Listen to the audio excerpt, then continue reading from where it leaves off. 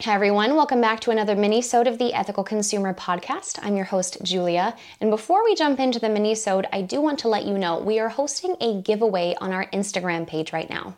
Head over to the.ethical.consumer on Instagram to find out how you can enter to win some amazing products from some of our previous guests. And on to our mini-sode.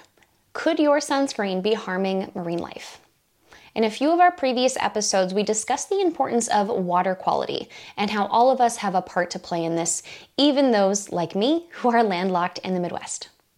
Oxybenzone and octinoxate are two chemicals that are used by many of the larger sunscreen companies.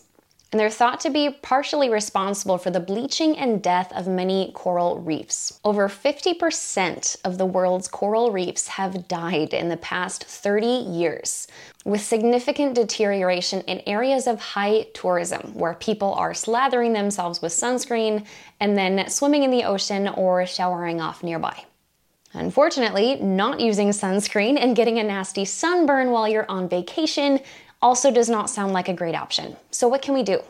We can make sure that our sunscreens are reef safe, not including oxybenzone and octinoxate, and instead using other minerals and less harmful chemicals to protect yourself from the sun.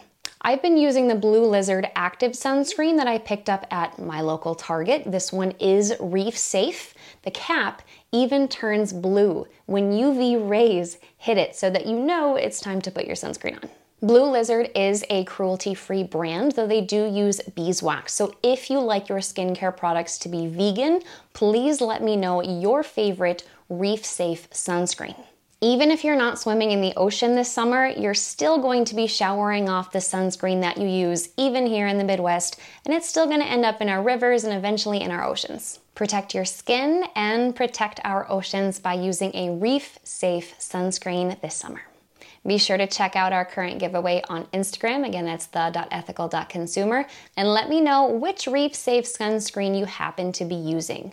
All of us have different preferences. This one was easy for me to pick up locally. But maybe you have something near you that you like even better. Let me know in the comments, and I'll see you next time.